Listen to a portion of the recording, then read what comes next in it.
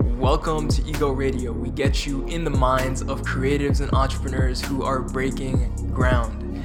It's easy to make a hit, but it's hard to build a career. How do you stay fresh and curious with your art, work, and life? That's what we're here to find out. This week, you will be tuning into a conversation with Nilo Blues, an artist from Toronto who started in dance, refined the craft, and moved into acting. And he's currently exploring what he can bring to life with music. I got a lot of respect for the guy. He moves through mediums and creates in the spaces he feels called to like it's nothing. He just does it. He's like, I want to do that, I'm gonna go do it. That takes a lot of guts though. He had to start from scratch not once, but twice. His story is interesting as fuck, and he was real vulnerable with the trials and tribulations he's had to go through in building a multifaceted career. With that, let's get into it. My name is Ethan Cabral. I'm a filmmaker based out of Toronto, and this is Ego Radio. I have no idea why this room was built, but I don't know. It was definitely like a study or some shit where some old white dude smoked cigars and drank whiskey and like. Exactly, bro. Exactly. Yo, this guy's definitely just smoking bear cigars in here. Yeah, man. How's the quarantine been going for you? What you been up to? Yo, it's been all right, bro. I was hoping, everyone's been saying this is the perfect time for us creatives to do our thing. And a part of me agrees with that, and a part of me also disagrees with that, because I feel like with any creative, it's like when you're told to stay home, when you're told to stay home and you're like forced to stay home, it's never the same as like actually being here and cooking up creatively. Like I feel like the drive is different. So I just honestly just been like focusing on, my well-being and health, and just making sure my mind and my body's where it's supposed to be right now, and also just taking in a lot of like different art, and I've been drawing a lot of like shit from like film and TV, and trying to just draw inspiration from different places instead of just like me cooped up listening to music all the time. I feel like that'll just kill me even more, but mixing it up and like watching new movies I've always heard of that people have been putting me on and I've never got a chance to, or whatever it may be, but just trying to soak up as much inspiration as possible right now. What about you, bro? Yeah, me honestly, I've been on a similar wave because like I have a tendency to like work myself to the point where I'm just like I really don't want to do this shit right now, Yeah, And no, it's like for because sure. I want it so bad. Like I'm not in music, I'm in film, but it's like similar type scenario where it's like similar. Yeah, You just be in your room bumping music and like trying to figure it out. Like I just be like editing and trying to plan the next film, whatever. But I think yeah, I've just been like cooling it, watching movies, chilling. I started yeah. playing video games again after like 3 years. So it's like, Jeez, what you been playing, bro? bro, I've been playing Assassin's Creed. This shit's like Yo, the Assassin's fantastic. Creed series, yo, send me that. I'll run through that all, bro. I love that shit. Yo, it's incredible the way they merge like history with like just fantasy and shit. It's No, mad. for sure, for sure, for sure. But then yeah, like honestly, like just like taking time to like watch movies and like really take them in without like having to worry about like because movies are a big like time commitment. You know what I mean? That's like two Yeah, no, hours, hour and 100%. a half. But now you can really just sit and like take them in and not really like even give it a second thought, which has been like really really nice. No, for sure, for sure. No, you have the time to really digest shit right now.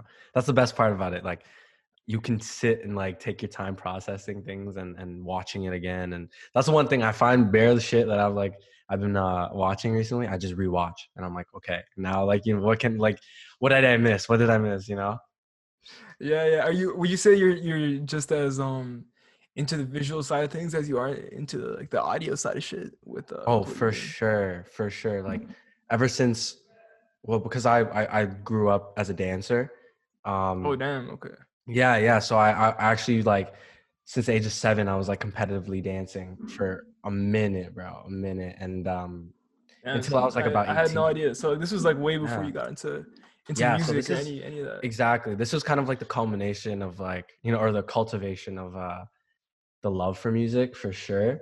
Like me dancing and like being surrounded by music all the time, and not just you know not just one sound, but you have so many different genres of dance, and all those genres of dance correlate with the music. So you have a lot of music going on, and like I was doing like Latin and ballroom, competitively for a while. So I was listening to a lot of like, Oh, holy shit! So yeah, this wasn't yeah. like you're not just like dancing hip hop and shit. You're like, Yeah, yo, it's crazy. Like I was full on like dancing competitively, training 7 days a week for Latin and ballroom hip hop, and then got into like ballet, jazz, modern. So I had that's a very like crazy. strict dance background, but that's how Damn, I that's got funny into because like when you say film. dance, I really imagine like kind of like what I see like the type of shit that I watch on YouTube where I see like go viral on Instagram, like just like Yeah, yo, dancing more for so like real. a part of a crew or like something like that. Like no, you were Exactly. like trained in like classical like Yeah, yeah. Well, dance. yeah, I was training like heavy, but like I wasn't necessarily like too trained in like ballet and modern, all the like classical stuff as much as I was with like hip hop and Latin. Like that's what Yeah, I yeah, really started with. That was like my bread and butter. And like every time, like I wasn't the technical dancer, but when I started like getting into auditions and shit for dance gigs, and then after that, like film and TV and shit, I was always just busting out my Latin because I was like, yo, I know no one in this room could probably keep up with that Latin shit. So it sets me apart, and I took advantage of that. You know what I mean? So that was always my like my point of my leverage on in the room. So I always use that to my advantage. You know what I mean? And just like fucking busted out a fucking cha cha move or a salsa move whenever I could. You know? Just because I was like, okay, I know I can't keep up with these kids in ballet and contemporary, and I can't do these fucking yeah, yeah. like turns and shit. But I'm a fucking bust out some like sick hip shit, and everyone's gonna be like, yo, what was that?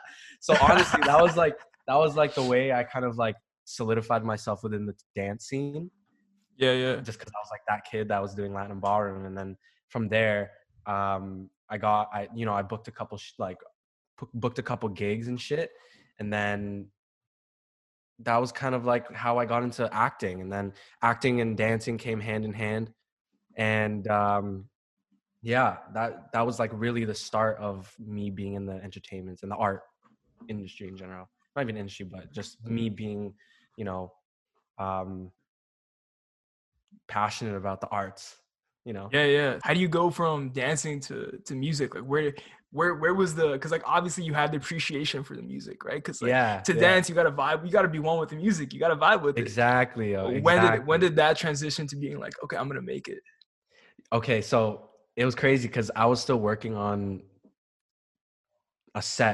an old series that I did on like Family Channel, and I was working on that as a dancer slash actor, and yeah, it was crazy. I think I just like had this urge because my parents would always poke at me about shit, like especially if I showed interest in it, they'd like just completely poke at me. So like my stepfather, That's wonderful. Shout out to your yeah, parents no, one time. my my That's actually parents fantastic. my parents are like I'm indebted to them for sure because they were always supportive about everything. You know what I mean? Like my dad, Not your like he typical was Asian parents, eh? a Holy. hundred percent, 100%. See, like my dad, like my mom is second generation Filipino, so all of our family are nurses.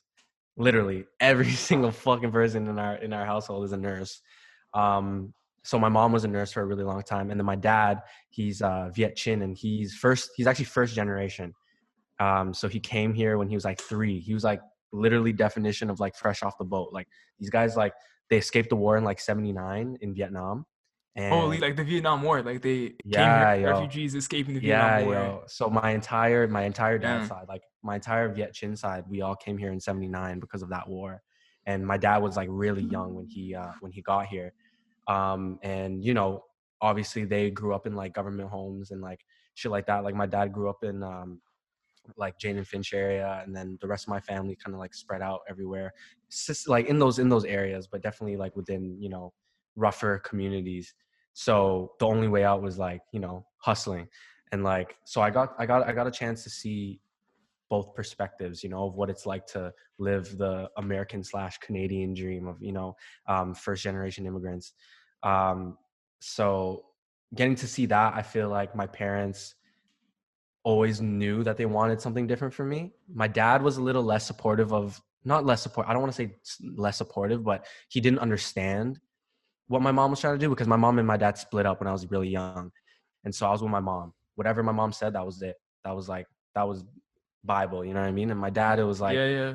I would see him around. I would see him every now and then. And like, it was hard to keep up with like, obviously my mom putting me into dance and making sure that I followed what I love. Because when I was So like she kind of 4, saw you take an interest in dance, and she mhm, just like kind of gave you the resources and put you around the exactly. people to like let you foster that ability. Exactly.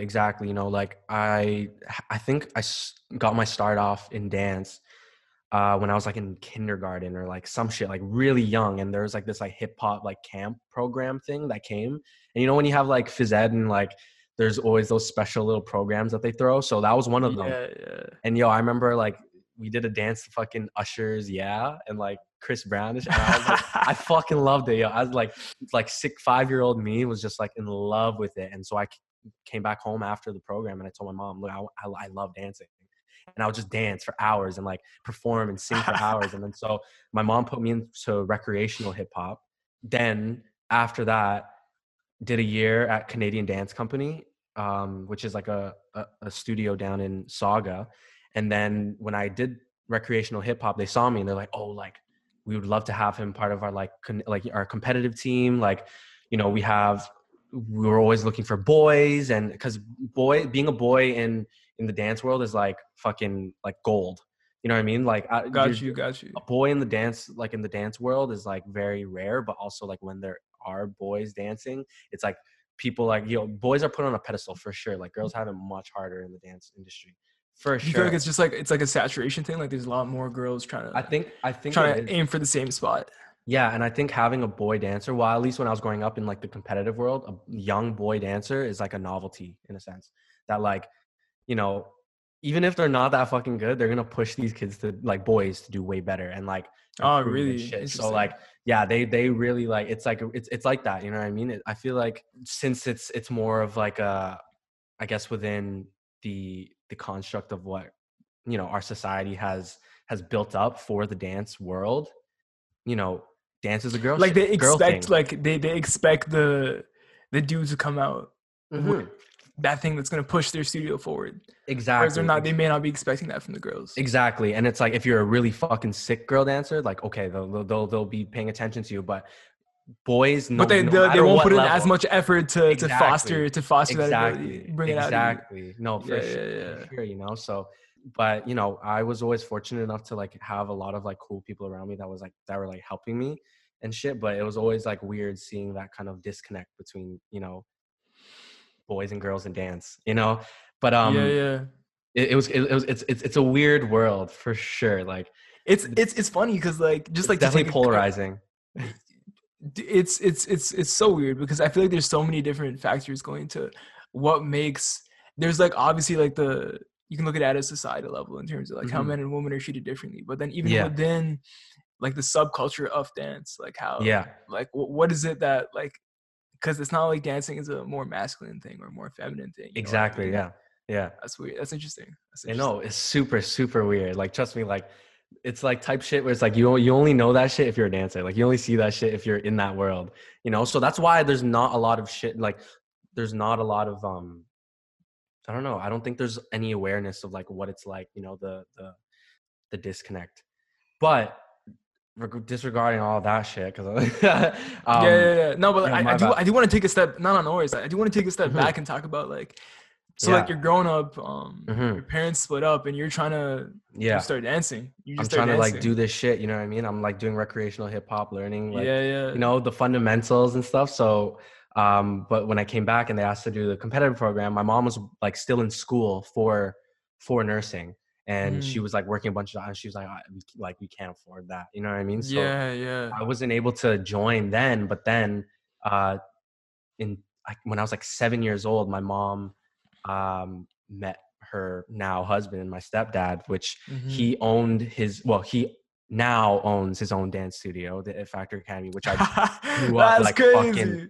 dancing there That's for my entire life. crazy. And like Yeah, yeah. that's why like getting into it, you'll understand how I mean by the like they poked me heavy on that because you Yeah, know I yeah. started training like heavy in Latin and ballroom Your because mom that was like, was "Bet you like dancing? Let me go find a man." Shit. exactly. And it happened actually because my mom was Uh, a dancer too. Like she loved that's dancing. Like growing up, okay. she danced, Okay. and Yeah. you know, and she was a salsa dancer. So that's how she met my stepdad. And then I started taking classes. Didn't know Hmm. they're dating, you know what I mean? But I started taking classes and shit. Yeah. And he kind of like literally just built who I am, as like the foundation, you know what I mean? And Like your so artistic, expressive foundation. exactly. And it was definitely a different world because it's a partner dance, and I, never danced with a partner before. And it's all about connection, and it's all about, the flow and the movement, of like moving together, and making sure that you guys are like not moving as two people, but moving as one, really, just like a Two very bodies, one mind type of thing. exactly, very like, Yeah, yeah. yeah, it's a very natural connection for people to have, though, for sure. It's just enhanced in the dance, in the dances that we learned. And so from there I started fucking busting my ass off heavy, 7 days a week, and then got back into hip hop a bit, but always was just like taking workshops, like I was always the youngest kid in the room, which would help. Like I always would go to the hardest classes. Like I ain't taking no kids classes. I'm taking like master classes, and like I would be shit a lot of the times, but that was what pushed me. And then obviously a lot of people seen me as a kid doing that, and like, obviously they had respect for my family and like me, because it's hard being like a fucking 11 10 year old dancing with a bunch of like 20 and Yeah, 25-year yeah. olds and shit, you know what I mean? Like it was like a lot of that. And so that was like always like a big push for me, because I was always What surrounded was by the like, what was the driving factor for you at that point when you're that young? Because it's like I just wanted to be the best fucking dancer in the world, and I just wanted to dance like Michael I Jackson. Like Michael like Jackson has that. I always like been my that. biggest inspiration in terms of like entertainment and like performance. Damn. Okay. Yeah. Yeah. And so like I just wanted to be like MJ, man. So I truly just loved dancing. And so when I like started going on auditions for like dance shit and stuff, like I had my first audition at like 11, when it was like I like picked up breakdancing with my buddies. And so I did this like random audition that my mom found out about. And from there was when I was like, okay, mom, we need to find like an agent. Like, how do we do this? Like me and my mom literally figured out everything for when it came to like the film and TV industry by ourselves. Like we're just like, how does it work? What do you need? So we Yeah. found Yeah. out Yeah. we found out that there was a union called ACTRA. Signed up for ACTRA.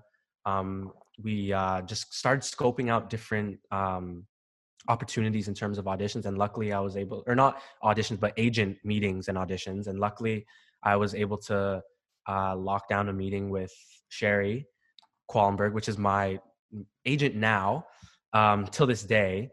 And she really like pushed for me as a kid and got me in a lot of rooms. And then I started booking, more shows. And then I started doing some family channel shit with like The Next Step, and like another show that I was So talking at about this point, stage and you're shit. acting and you're dancing now. Exactly. So all Okay. acting and dancing. And by this time, I'm like, when I started doing Next Step, I was 13. And then I started doing other shit when I was like I worked pretty much every year except for like a few years since I started, which was like when I was like 11. So then I booked like a TV show called Dino Dan, and then it was like some like dinosaur show for kids. It was crazy, bro. It was like literally the most embarrassing shit you could find of me on the internet. If you just search up my like actual name, you can find That's how all you like know you're gonna be you're building a legacy, bro, from for kids to adults, bro. Like you're I'm gonna. trying to, bro. I'm trying to. And like during this time too, I'm like working on this shit. I'm also teaching at my dad's studio. Uh-huh. And then I Yeah, yeah. went to Kothra for dance, or went to Kothra for drama first, and then did some like dance show. And then they asked me to switch to dance. So then it was Mm-hmm. like, either which one do you want to do, drama or dance? And then I ended up picking dance, because drama, I just needed to be with music.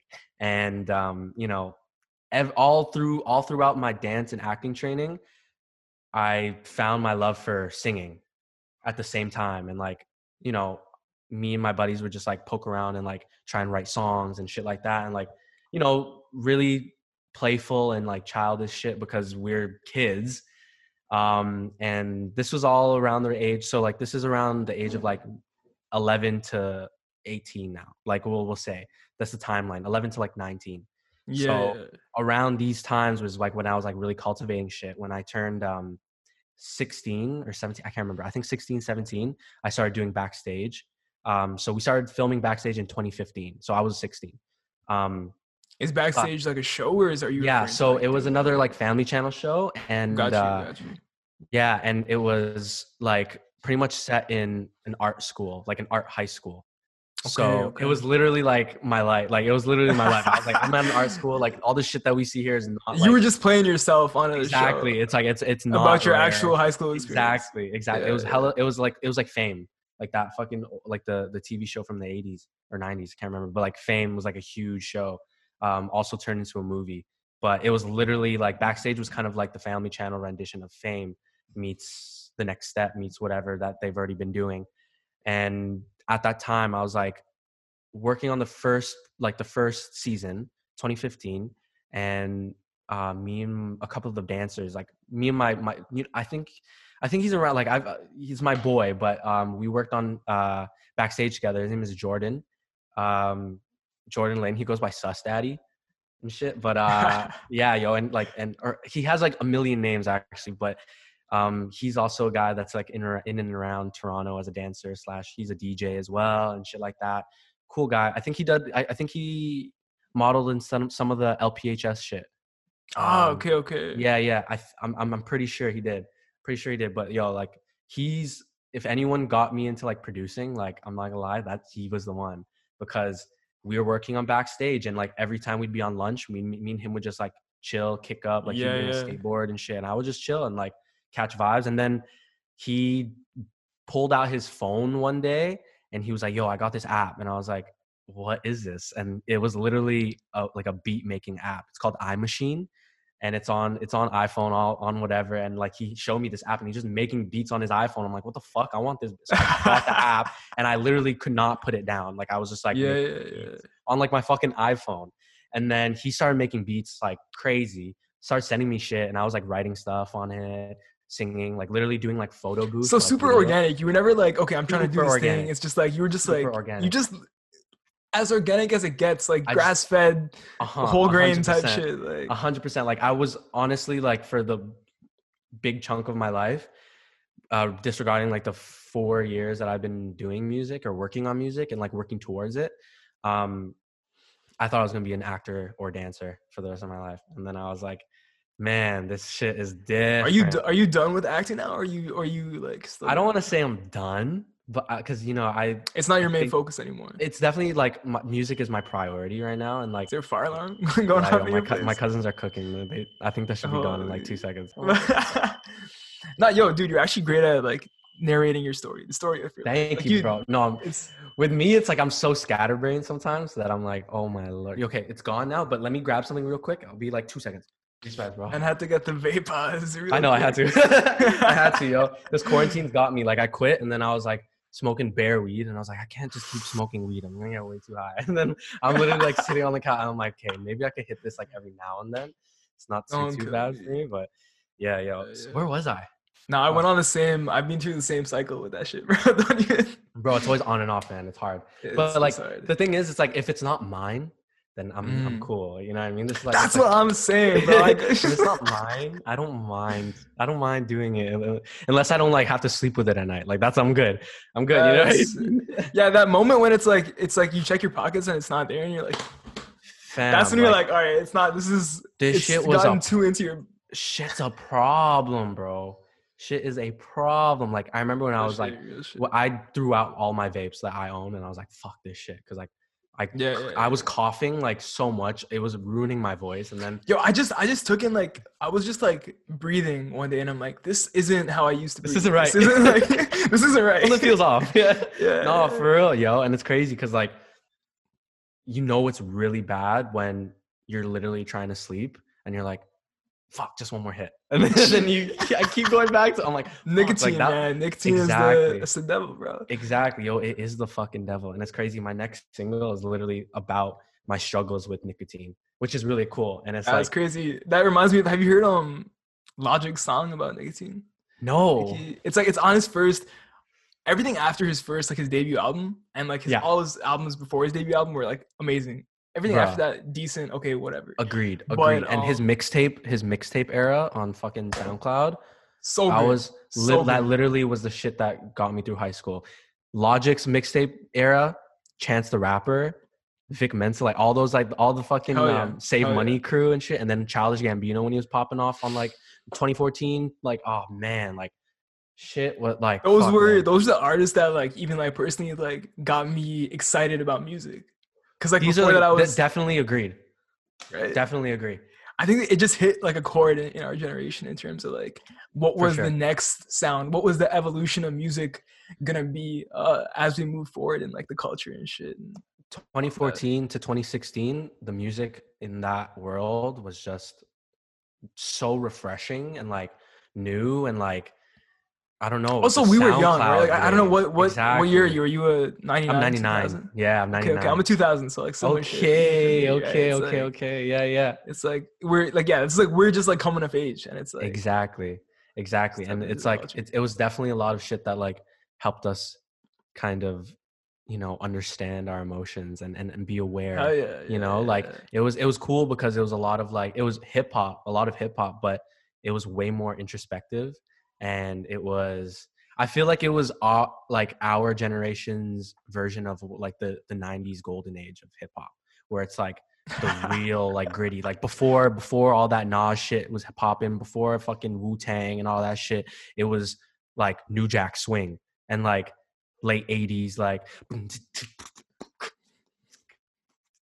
you know what I mean? So it was like all that shit. And then when that hit, it like fucking blew everyone's minds and everyone wanted to be on that philosophical shit. And then it kept evolving. And then I feel like 2014, 2016 was like our version of like, okay, how do we make what has been solidified in the culture in terms of hip hop and music in general, and how do we make it our own? And that's definitely what happened then. You know what I mean? I remember like seeing Juice World on SoundCloud, and I was like, he's literally nowhere else, but he's racking like millions of streams. Like, who is this kid? First time I heard him, I was like, this is Post Malone. I was like, I thought it was Post Malone, and I looked, and I'm like, this isn't what I was like listening, and I was like, holy fuck! And then like he was just like on like that wave back then too with SoundCloud and shit. And like SoundCloud was a honestly, like huge thing. to be like super honest, like I don't like I was amped to get you on the show because like I feel like even with your music, as it sounds a little bit like, in my humble opinion, that next step, a little bit of that next step, the next evolution of where the Thank music's you, going. bro. Thank you so much. I And I'm not appreciate that there's shit. not capping, I'm not kissing any ass, you know what I mean? Like Thank you, if bro. shit's mediocre, I'll say it's, you know what I mean? You wouldn't be Yo. I wouldn't want to have this conversation otherwise, you know Oh, what I for mean? sure. I wouldn't want you to have a conversation with me either, yo. Trust me, bro. If I wasn't making good, like if I wasn't making like different shit, I don't like saying Yeah, good yeah. shit, but like different shit, then like fuck, man. I No, because definitely it's be like searching. yeah, and it's so as you so just to backtrack a little bit, so Yeah. you're 16, you're on the set, you're spending your lunch breaks on set And I'm making beats. slowly realizing how much I don't want to do it anymore. That was the thing. Mm. That was the Did thing. you kind of grow to like hate coming to set every day? And you're like, you wake up in the morning, you're Never like, on fuck this set. shit. Never on set. I loved being on set because of work. Mm-hmm. And I was like, I have my shit. And I'm like, I know I'm going to fucking do my thing. And I'm like, have a good day. You know what I mean? Never a bad day on set. There's never ever Got you, such thing yeah. as a bad day on set. Yo, I feel the same Unless way. you want to be Being that on way. set, I know 100% because it's like the thing that I love about being on set is that everyone is putting their best foot forward. Like there might be a Exactly. couple It's a assholes, but collective like effort. yeah, it's a team sport. That's what I like to For say, sure. right? It's like For sure. because you can't make a great film without having everyone put their ego aside and just Exactly. bring play their little part. Exactly. And like that's symphony. the thing. It's just a culmination of little parts making something bigger than them. You know what I mean? Yeah, Like yeah. that's always what the goal is, So I never even thought about myself as like being an actor or some shit, It's just like, yo, I'm fucking working. Like I'm this just is playing my work. part. Yeah, Exactly. This is fucking work. And I'm trying to impress everyone in the room with my Mm-hmm. work. I'm not trying to like do it. Like obviously I'm like including me. I want to impress myself and like make sure that I'm performing at the best of my capabilities. But at the same time, I want to make sure that everyone leaves here thinking like, oh, well, that was really cool. Or like, oh, that, you know what I mean? Like Colin did really, Nilo, I should say, Nilo did this really cool. Or like, or Nilo Yeah. performed really well. Or Nilo really like got it together and executed. Like, that's always Mm-hmm. my thing. I always just want to like come into a room and execute. And like, sometimes like the self-doubt comes in where I'm like, can I do that? Especially with Mm-hmm. music. Like music is the scariest thing because there's no script. There's no choreography. There's none of that. You know what I mean? It's just And it's all just you. exactly. And it's all purely just based on your ear and like, Mm-hmm. and also the way you want to perform it and execute it. Like music can be executed in any way. So Yeah, it's yeah, yeah. like having a crutch all the time. I feel like it was like definitely like having a crutch when I was like acting and dancing, because it was like I Mm-hmm. always had that like structure. I always had that thing that I'm like I could always revert back to, and I'm like, okay, like I don't have to stress. But when I go into a studio and I don't know what the fuck I'm doing, I'm like, holy shit, you know what I mean? But then me wanting that structure and have, you know, wanting I don't even want to call it crutch, but you know what I mean, that structure, and Yeah, yeah. wanting something to refer to was what made me like have this drive to just like always have notes, like my notes full, my voice notes full. So whenever I go into that studio, like I have an idea of where I want to go, or have a vibe, you know what I mean? Have something like something to refer to So and you something touched on to, something. I think like what strikes me as like super interesting about your story so far is that like it wasn't you just did what you wanted to do. Period. Like you for didn't sure, let resistance stop you. for sure, You for didn't let the sure. fear stop you. You just kind of lived it. Because like Yeah. everyone feels fear to a certain extent. I think the people who just push past it and do what they want to do, it's just that they have a different. It's just a different perspective on the same emotion. Like Yeah. someone else who wants to dance, who wants to sing, who wants to express themselves, however that may be, like you're feeling the same fear that they're feeling, you know. Yeah. But the only difference is that your perspective on it, in terms of your ability Hmm. to put resistance aside, that thing that in your gut, that fear that you feel, you know, before you start spitting on the mic, before Yeah. you start put the first layer of beats down on Ableton, A hundred whatever that percent. may be, you know. Yeah. How do you face that and like come correct every day? Honestly, I feel like this applies to everything, no matter what you're doing. If you're an entrepreneur, if you're a creative and visual art, if you're a graphic designer, if you're anything, whatever it may be, it's always about getting comfortable with the people around you and your network. So whenever I would go into an audition room, the first thing I'd be like, hey, how are you? How's your day? Strike up conversation. That's something that like helps you lose the kind of like that fog. You know what I mean? You know what I mean? Like you walk into a Oh, I know room and exactly. I know exactly what you're saying. It's like yeah, you sitting here, you're cozy, you're in your studio, you're in your house, your mind is clear. The moment exactly. you're put in a stressful situation, that clarity starts to fade. There's more of a fog in your Exactly. mind. And especially if you're prioritizing your thoughts on what's about to happen. Especially like if you're that wasn't Corona, that was just weed. I was just about to say, bro. Yo, that's just too much weed. All Like, right. sounding kind of sus. I know, bro. I know. Every time I cough, I have to say that. I'm like, is anyone here? Yo, but fuck, man. Yeah, I Yo, think it. apparently, my homie was in line at Sobeys, and someone coughed in line, and they literally got security to come escort them out of the store. Oh my gosh, free up the guys. Yeah, the guys. Yo, fuck, free the guys. Free up But my guys who smoke just are just cheap and bare loud and trying to buy some exactly, groceries. exactly. Yo, I'm not trying to cause no problems. That's why I haven't left the house, because I know I will cough. I know I will cough. So I'm like, yo, I'm staying clear from that shit for sure, bro, for sure. But yeah, But yeah, you were saying you go in, you say hi, what's up, how was your day? yeah, Kind of yeah. ease up the You tension. break that boundary. You know what I mean? In terms of like, you walk in and you know that there's like a big scary person in the room watching you, or like, you know, critiquing or judging you. It's never like that. You know what I mean? At the end of the day, it's like if you walk into a room and you have the understanding that whoever you're going to see in this room is there solely to see you do well and only benefit you, then that's when you can kind of like sit back and be like, okay, it's not that scary, you know. And like, so striking conversation and making it more personal than business, you know, and building genuine Treating connection. people like humans, not like an Exactly, interaction. Like exactly. that's It's really like what you're you saying. walk into a room as an actor, dancer, whatever, but you're a person, you're a human Mm-hmm. first. You know what I mean? And the people that you're so scared of, or that you're like nervous about, like those people are humans too, and they're gonna go home to their fam and you know, to their dog and or cat and shit, and like just like chill, kick up, watch Netflix, and eat dinner.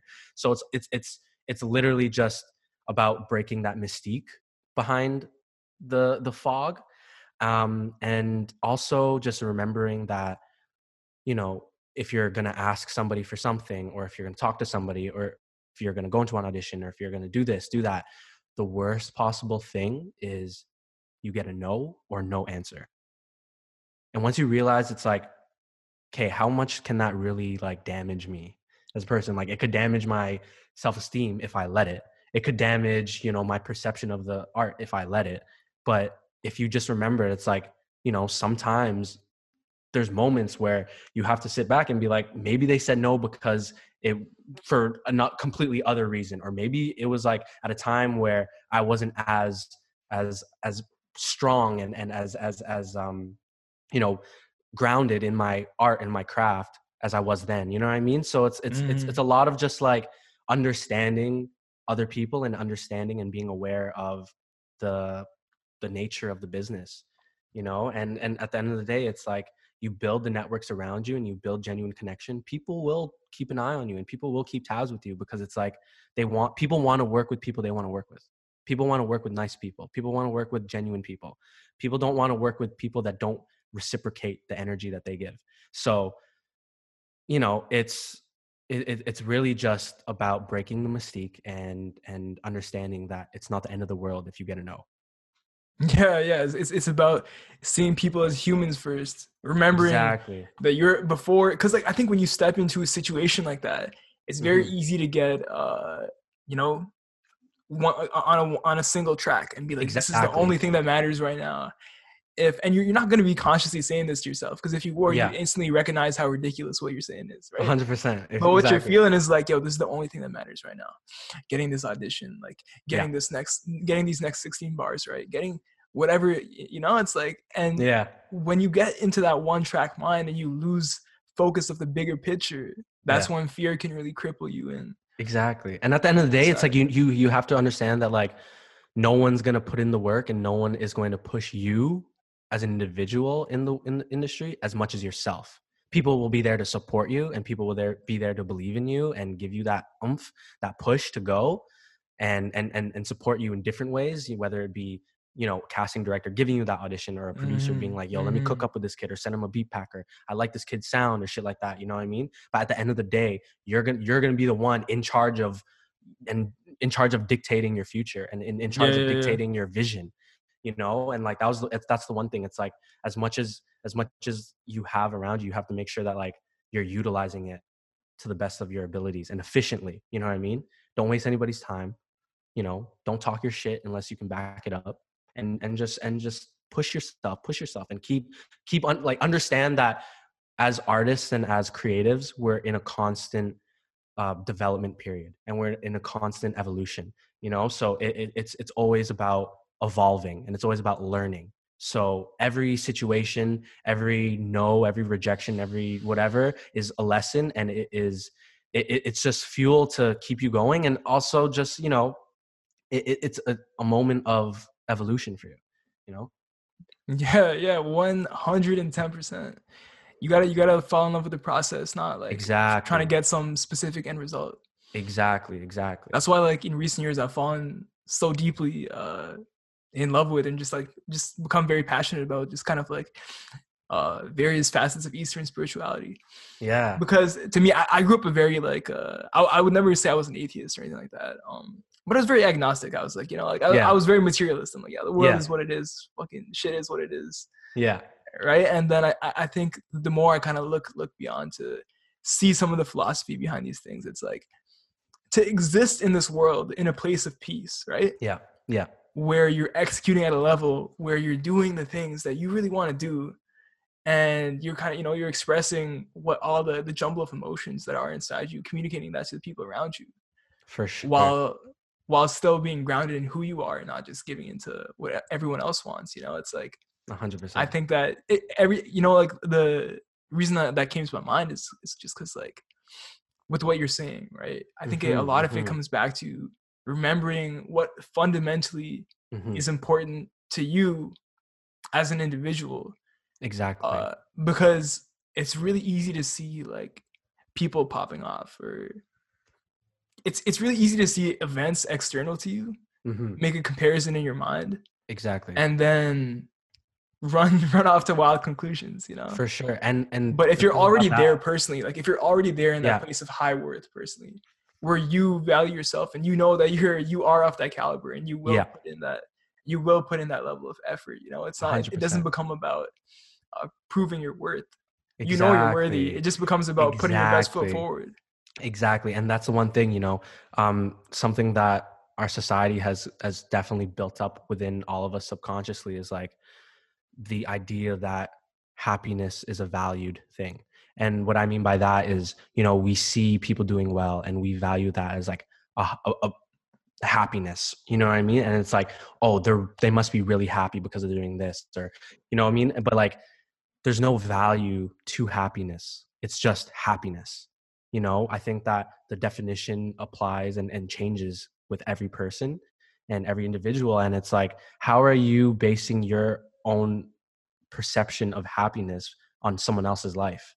You know what I mean? Yeah, yeah. It should definitely, it should be about like what will make you happy. And it's always like, I think happiness is always a fleeting accomplishment for people, because the more things that you obtain, sometimes it feels harder to be happy because of all these things and all the kind of the noise around you.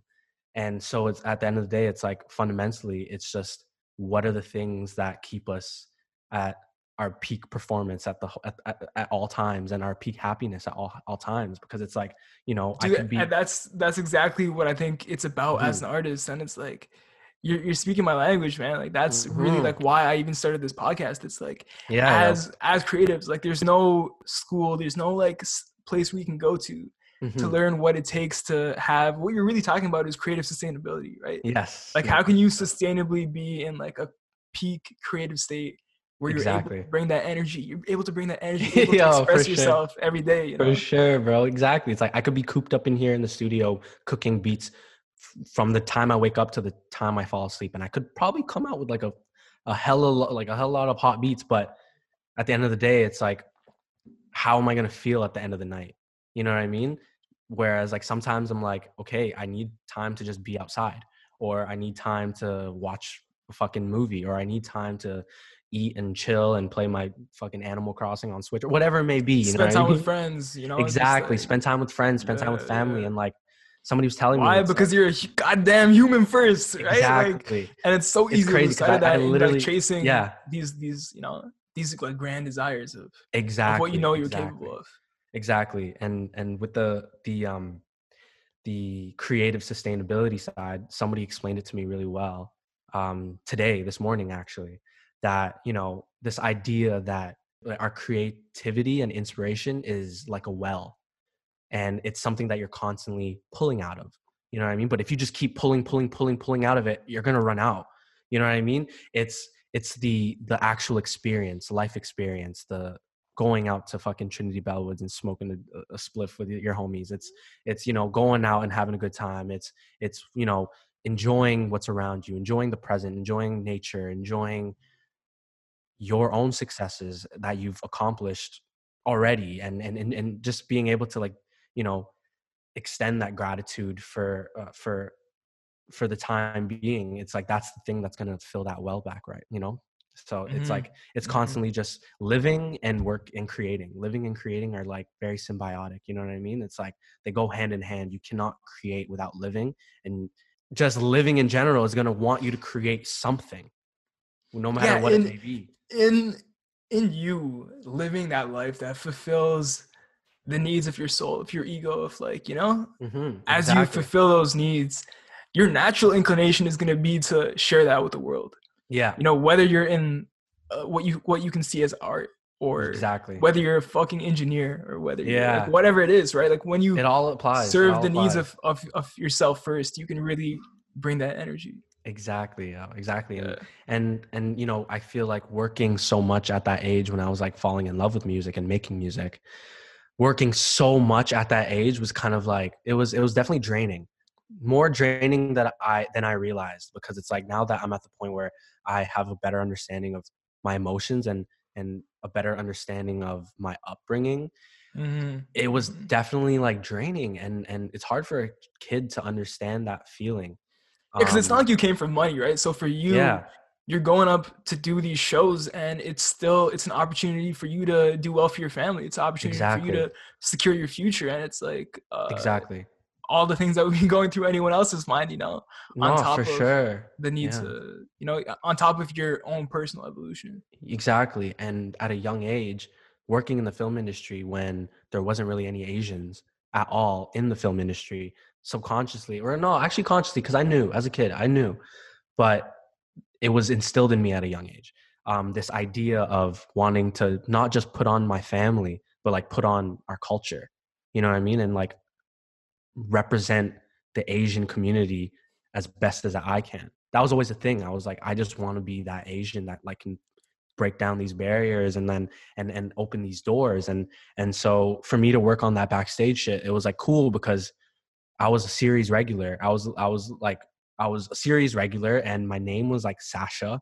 Definitely not an Asian name, but I was just like this cool dancer kid. And I'm like, I've never seen an Asian play that except for in Glee. But even then there's like very heavy undertones of like being Asian in Glee, where it's like backstage, I wasn't, it was like, obviously I'm Asian. So the character was Asian, but it was never like, it never felt like I had to play on this Asian stereotype, or it never felt like I had to like be You were your Asian, regular this old, fucking, yeah. I grew up in Canada, I'm North American South. Exactly. Right? Exactly. It was like, you know, that was the one thing like growing up, it's like you see all the typecast Asians in the industry. Yo, and like likewise, it's very similar being Indian, you know. It's like I see like how many like taxi cab drivers and like for sure owners I see there, us like, I see all of us as a community for sure, because it's like 100%. no matter what, it's like Asian men, nerdy, good at math, no, like very one-dimensional in terms of character.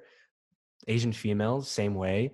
It's either this anime fucking fighter ninja warrior with fucking highlights in her hair, or a school girl that's just like, that doesn't know a fucking lick of English, or whatever it may be. You know what I mean? Like the very typical typecast. And then, you know, obviously for Indian, it's exactly what you said. And it's like, we all have, the one thing is like, our stories have been told for generations in this industry, but we have never been able to really fully harness the narrative behind it.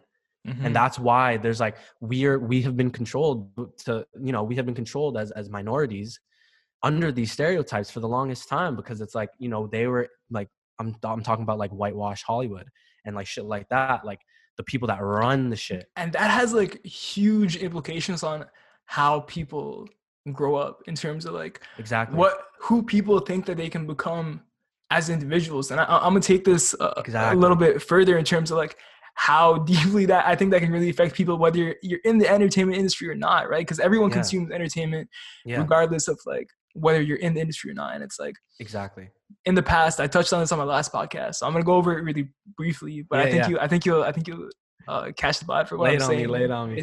The role that religion used to fulfill is now fulfilled by like media. Like Kanye 100%. West is praised like, the way that God used to be praised. You know what 100%, I'm saying?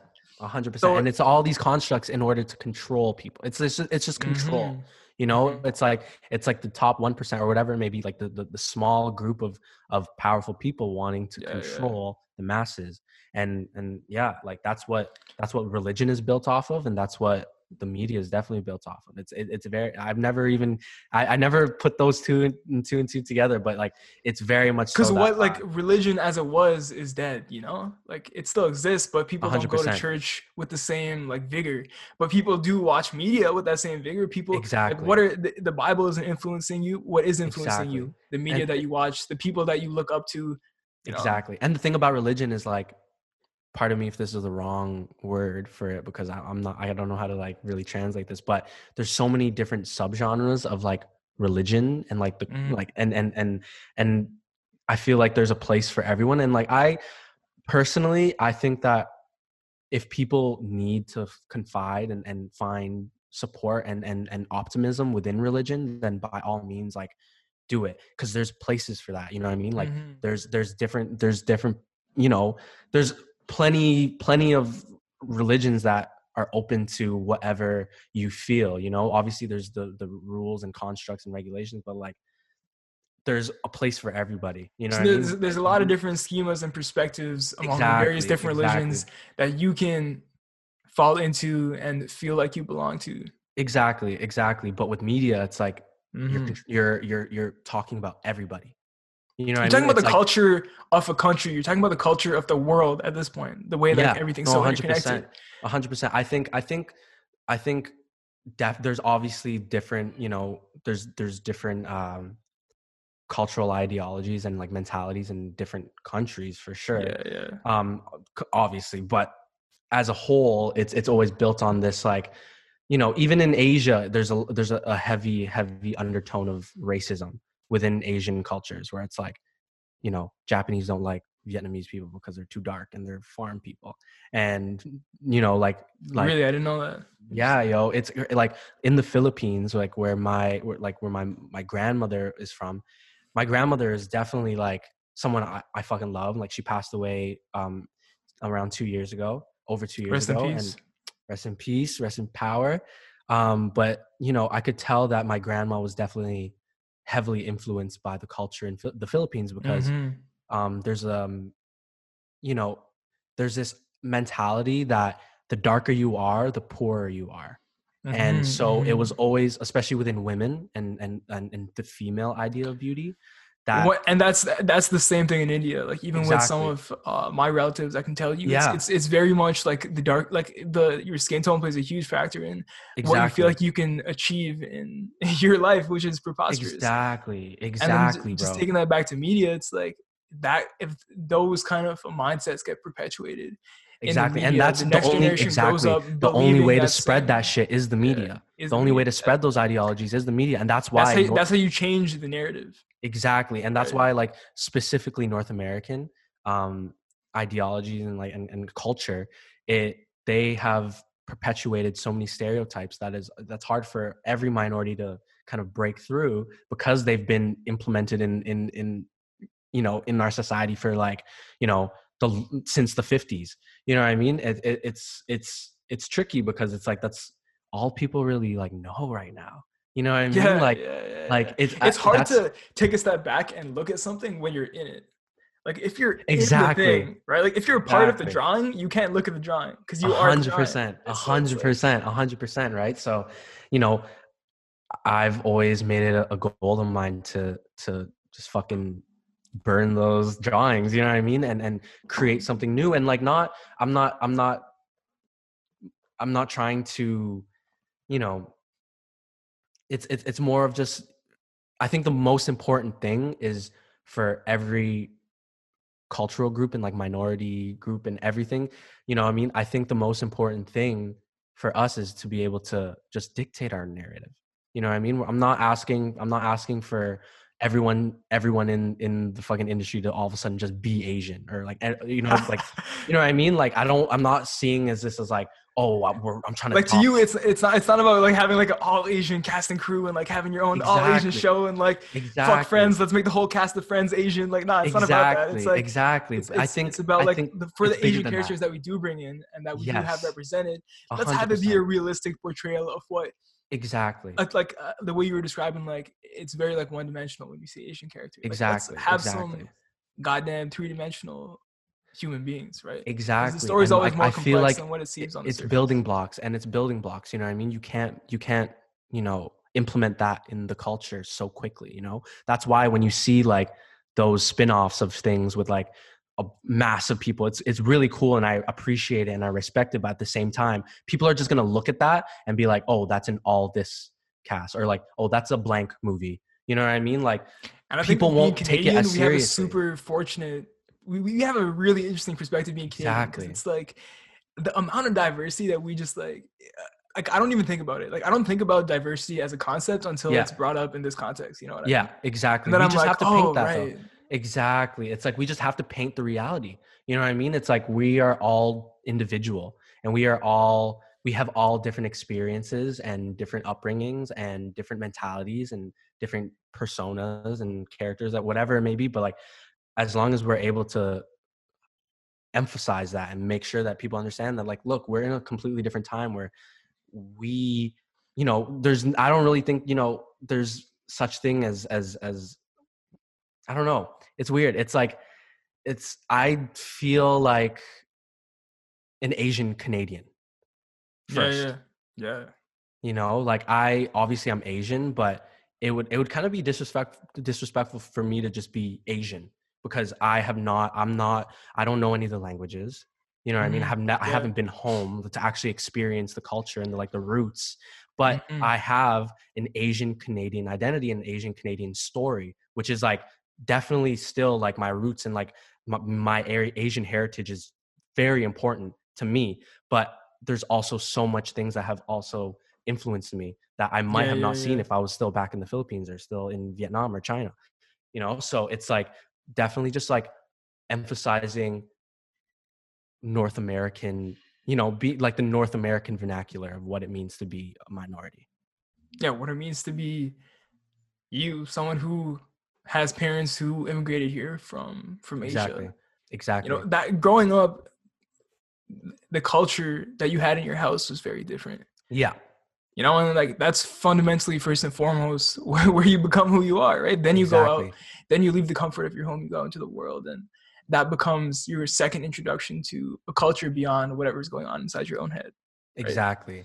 And so yeah, Exactly. so that identity that you form is very much split in half, and like even in It terms of like you're is. talking about the languages and shit, like I'm in Yeah. the same boat, bro. Like Yeah, fam, I'm for like real, yo. I don't speak Hindi, I don't speak Punjabi, I don't speak Tamil. Like these are like so it's like but I'm very much Indian, right? My name's Exactly. Ethan goddamn Cabral. Like that's the whitest Exactly. name you're gonna get. But at the Yeah. same time, like yo, I come from India. Like my parents moved here in '95. It's not like Yeah. it's different because I feel you. Like I identify as Canadian, but I also identify as Indian, and Exactly. it's representing it's about representing something that's nuanced, like not like Exactly. but stepping out of all this like social justice warrior bullshit. Yeah.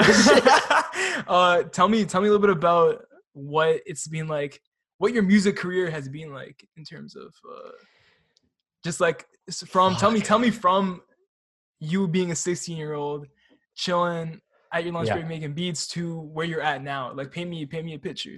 All right, yo. So, when I started really fucking around with the shit and I realized I really wanted to like produce and Uh-huh. make beats, not just on my phone, but like learn the Tell me craft. your most recent track. Sorry to interrupt you.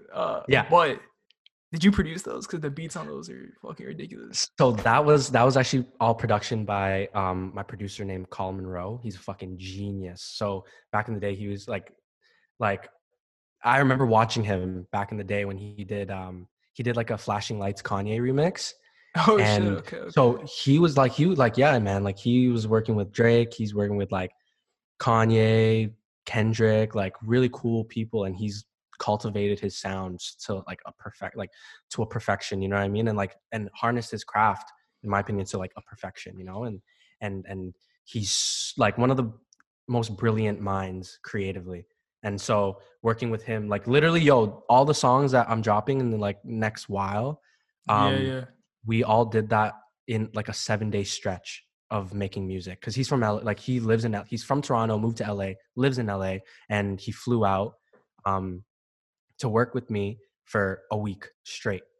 Got you. And Got you. within those 7 days, we were able to cook up like two songs a day.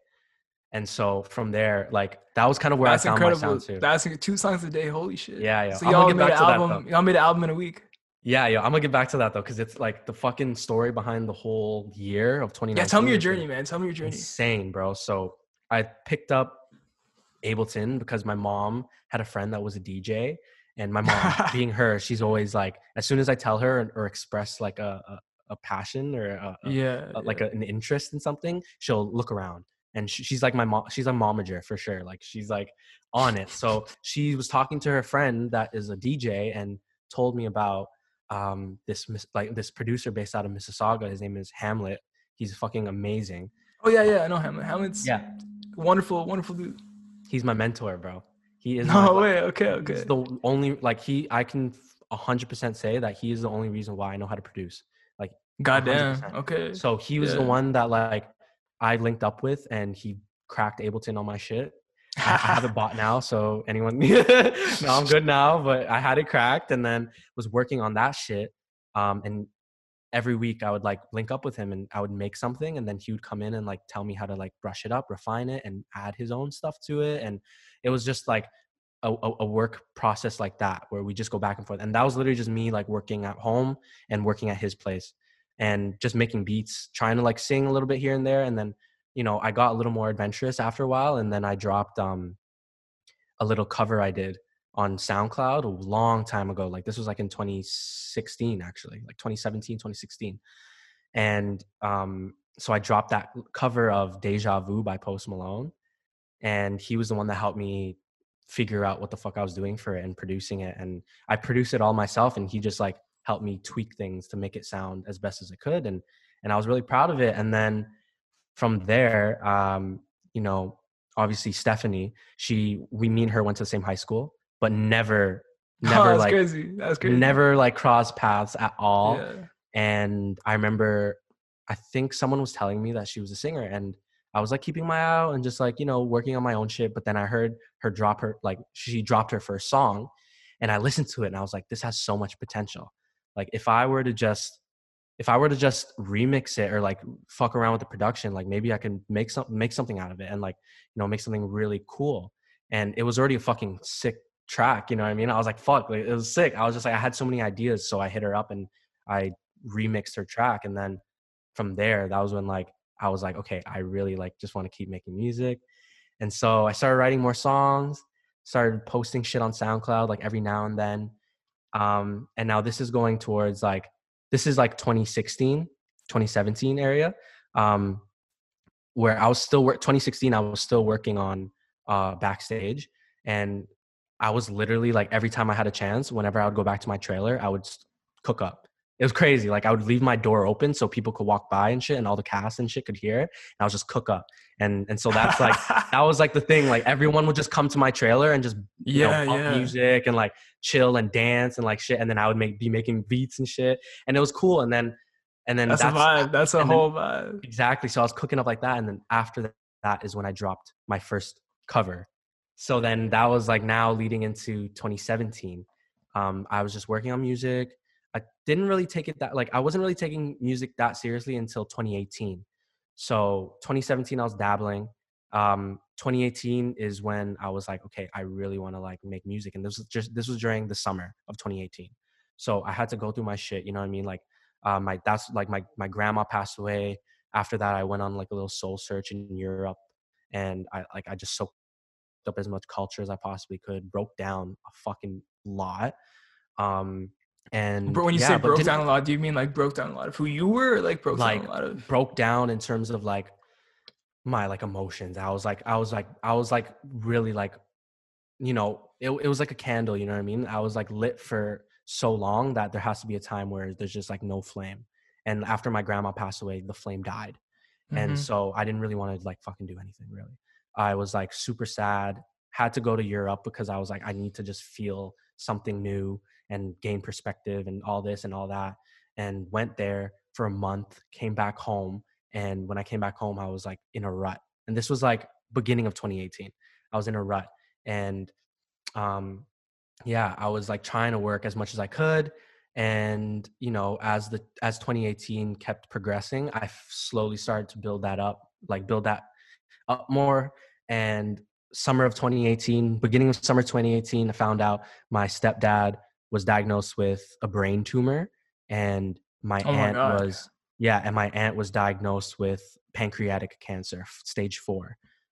And so that was a huge thing for me. I was like fucking Mm-hmm. freaking out, but at Yeah, the same yeah. time, I was already off this like low from my grandma that I was going out a lot.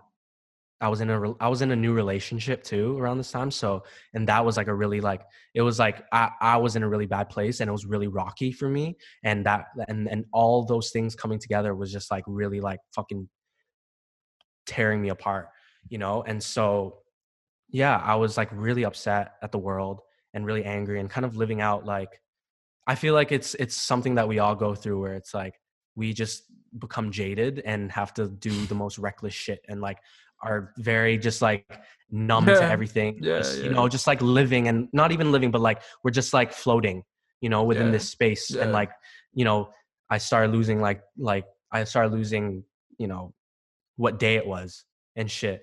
And so from there, me and my ex broke up, and then that So it's was like kind of like another all these tipping point. variables floating around you, from like Yeah, the stress surrounding your grandma passing to the struggles that your family was going through, like presently, Exactly. currently, like that Exactly. currently still going through as you were. Yeah, exactly, And bro. then I'm sure the pressure that you were putting on yourself to, A lot. get your shit popping, like to It was a start lot. working, start figuring your shit out. You know It what I was a mean? lot. It's like, That's a how am I gonna like? constant. My Yeah. dad was out of work, or my stepdad was out of work. My aunt was obviously not working, and my mom was the one that was like the sole breadwinner of that time. And I was like, how am I gonna help my mom? Like, how am I gonna support her and like, you know, make sure that no matter what, we're gonna be good. And I know Yeah. that like Yeah. my mom is the type of person to never really tell me like what's really going on. So Yeah. that Yeah. also was stressing me because I was like, there's probably so much shit she's going through that like I have no idea about. And obviously my stepdad and my aunt were like, I was just like super confused and super numb to everything and freaking out. And so it was really like hard for me to be around my family at that time because it was like I didn't want to show them that side of me. You know, I didn't want You to wanted show to be them the strong for broken. them, but you Exactly. were, yeah. Yeah. Exactly. And like growing up in the dance world and in the film and TV world, I was always like the one putting on a show and like smiling and like fucking like, you know what I mean? And I made it a goal of mine to be the like happiest person in the room and like make sure, I'm performing and like doing this and doing that. So it's like, people realized that when I was working. And so I would always be like, it's small, but like taking over like their Snapchat or like taking over the Instagram or like doing a lot of promo shit. And like I did like a bullying tour around across Canada. And like I was like trying to like be that like that rock for everyone. And so that was all my childhood. And so now where I'm like at this the lowest point of my life so far, I don't like to say so far, actually. I take that back. The lowest point of my life. um I Challenges just will come to pass, man. It's just a matter of exactly getting back on the exactly horse and exactly. moving. And so yeah, like in that world where I was in, I just didn't want to be seen as that kid again, for sure, too. And I also didn't want to be around my You didn't family want to be because that kid that was just constantly putting on a smile for everyone. You wanted to, exactly, I wanted to again, be me. I just interesting. wanted to be me and Yeah. like, Yeah. and be as genuine as possible. But at the same time, trying to keep up with that facade is really like, it's hard for anybody to keep up with a facade. So I was like kind of distant towards my family a lot in that time and just spending a lot of time with like my friends, and which isn't a bad thing. But I would just wasn't I was more so just floating still. Not even like really spending quality time with anybody, just floating. And yeah, that summer I met, which is like one of the biggest like life changing moments in my life. I met one of my cousins from my dad's side, because like my dad's side, it was like, you know, it was just a lot of like chaos. And like that's like something that I haven't even like really fully digested to this day, because it was just a lot of chaotic shit and a lot of shit that happened to me in my childhood that like I didn't process as actually happening, but it actually happened. And so now that I'm like here, I think about it and I'm like, there's just like so much shit that I, as like 18, 19-year-old would not understand. Although I'm only 21 now, it's like the 2 years of that growth has been really like really, Enormous. really like huge. Yeah. Yeah. And so when I met Like my you, it's cousin, not linear. It's like exponential. Like, exactly, yeah. exponential, like huge, Yeah. huge. And yeah, it was definitely like building up my strengths as like and talent and ability, and then plateaued into this like really bad emotional state, and then rode that for a really long time until I finally like became comfortable with myself and my emotions. But So tell me a little bit about like what was going through your mind at that time as you were trying to, like, because I think when there is all this, essentially what it comes back to is fear, what we were talking about at the beginning, yeah, right? yeah, Fear of losing your loved ones, fear of exactly, not being in touch with who you really are, fear of not being able to keep doing what you've loved doing your whole life, what exactly, has felt effortless to you your whole life. exactly. Now And that all was of the a one sudden thing. it takes a lot of effort and you don't feel like Yeah. you can do it. How do you find peace? How did you find peace in that storm? So yeah, that a lot of that I have to like, you know, give out to my cousin. So it was crazy because like I knew he existed like maybe like a year before I met him, because my dad, I turned 18, and or 2 years maybe. Yeah, a year or two, give or take. But my dad, when I turned 18, my dad told me about him. And he was just like, look, you have this cousin on our side, and you know that I don't really trust you with anyone in our family besides him. I really vouch for him. He's a good kid and he has a good heart, and he loves your music. Like he loves your music, and you know, I trust him to guide you and like lead the way, and you know, be that big brother essentially. And then 2019 hits. My dad still hasn't given me his number, still hasn't given me any of his information, anything. He kind of just wanted, like, I don't know. I think my dad, like with my dad's, you know, with the scope of like my dad's side is like, I understand why, because it was like, there is a lot of like bullshit that happens Sketchy. in that world, and like just like weird, like just like real weird So shit. when you say like, so you mentioned that like growing up, your like your dad's side of the family when they came in, Yeah. they were like kind of at Jane and Finch and like so Yeah, it so was like, it was a different environment for sure. I think that's yeah what it was. yeah It was just the environment was way different, and my dad didn't want me to be exposed to that environment mm-hmm for sure. mm-hmm You know, yeah he always wanted me to do better, and he always wanted me to like, you know, find a way out for all of us in that yeah sense. yeah So it was like, you know, when I finally met my cousin, it was crazy because it was like summer of 2019. I just dropped this song called Sicily Then Saga on SoundCloud. And that was like the first like rappy kind of vibe I did, trap vibe, I should say. And I released that on SoundCloud. And I think I posted like a snippet right before I dropped it, like right when I made it actually, because I dropped it like a couple days after I made it. It was like really quick. But like just like gut yeah, feeling type shit where you're like, all right, I'm putting it out. exactly. I just like, I had to do Yeah this. I had to do this. yeah yeah So then I posted a snippet, and he was following me on Instagram, but my dad didn't give me the Instagram, so I didn't know. And then he DM'd me being like, "Yo, this is you, cuz? Like, this is sick." And I was like, "Whoa, like this is like my cousin. Like, holy shit, like what the fuck?" And then I asked my dad, and it was all like thing. And then so I yeah started yeah texting my cousin, and like that same day, he was like, "Yo, like let's just link up and like go for lunch or something." That same day, he picked me up, and ever since that day, I literally spent every single day with him. And not because it was like forced, or not because, you know, any other thing, because like, you know, anyone that knows my cousin, like he's like this like, you know, rambunctious, like energetic like guy, comes through the room and everyone's looking at him like, who is this guy? You know what I mean? Like he's that guy. And like, you know, he's always like, he's just like that energy about him, you know what I mean? And I think a lot of people thought that I was just hanging around because I liked that energy, and I liked, you know, going out to the clubs and like, you know, getting in for free and like doing this and like going rolling around and like, you know, and like doing that. But it was honestly like, and a lot of my friends like, a lot of my friends like expressed their like kind of like worries and shit. And that was also at the time where I was like really like conflicted with everything, because my ex just broke up, and she was like, you know, it was just like craziness. And yeah so everything there wasn't really stable ground in your life at the time. exactly. So a part of me definitely was there for the partying and was there for everything, and like got lost in that shit a little bit. You leaned into the Just chaos a little bit. exactly leaned into the chaos, but at the same time, like he was educating me on everything, like how to be a good businessman, how to be a good entrepreneur, and like how to be, you know, how to take initiative for your shit, but also just like understanding people's emotions and like being a good person. And you know, and it's cool because it's like all my dad's side, like my family, like they've come from like really like, you know, obviously first generation immigrant. It's like the same story. It's like you come from struggle, you know what I Yeah, mean? you do And what you have to do to figure it out to exactly. eat And it's to eat like and like to build a ex- life. exactly. And it's like, you know, with my cousins, like holy shit, like the upbringing is so different, but we can still connect that way. And Yeah, yeah. we represent versions of ourselves, but in like different lights, where it's like, you know what I mean? Like we complement each other's energy Yeah, super well, in a sense that like yeah. he's just like fucking amazing business mind and like entrepreneurial like tact and like, you know, entrepreneurial knack.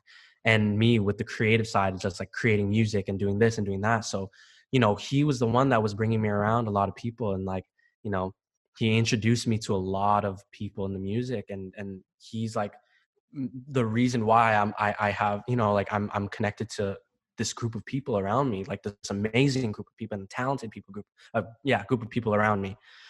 But yeah, so we were like literally kicking up and like just chilling, and he was talking to me about the music and would always push my music and support my music and be like, yo, cuz, like do this, like yo, cuz, like, you know, if you need a space to like work, come set up your studio at my crib and you could work there till whatever time, bump the music as loud as you want. It's all you. And like the one thing that he was always like, I'm not going to be there to do everything for you. I just want to support you and I believe in you. Like, you know what I mean? And he was like, even if you're a fucking carpenter, if you came to me being like, yo, like I want to be the sickest carpenter in the game, he was like, I'm going to like find connects and hopefully maybe lead you to like the best wood in the city. You know what I mean? Like he's that kind of guy. He's like, at the end of the day, it's like, he just wants to support and like, and he supports he in what he didn't have believes any in. narrative about who you were to push. Exactly. So it was easy for you to just be who you wanted to be, free of expectation. Exactly. Especially because there was no history between you guys. So it was 100%. And it was just at a fully time just when, like developing it. Yeah. What it sounds like to me is like you built this persona, right? That became a facade. Maybe it was genuine at one point, but as you internally changed, it became a facade. Exactly. And then obviously externally, there's a lot going on.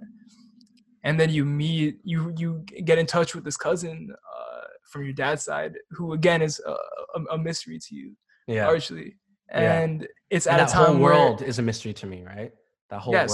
So I'm sure you're very curious. You're like, who's you? And it's your family, right? You want to connect with your family always. Exactly. And there's a lot of and things. And you at that point are kind of being reborn in a sense, because like you're shedding your old facade to make way for it. And it's always a facade, right? Because who we are is always more complex than who we present ourselves to be. Right? For sure. Like, it's always some sort of facade, right? Whatever that is. For sure. So you're trying to put on this new set of clothes. You're trying to get some new.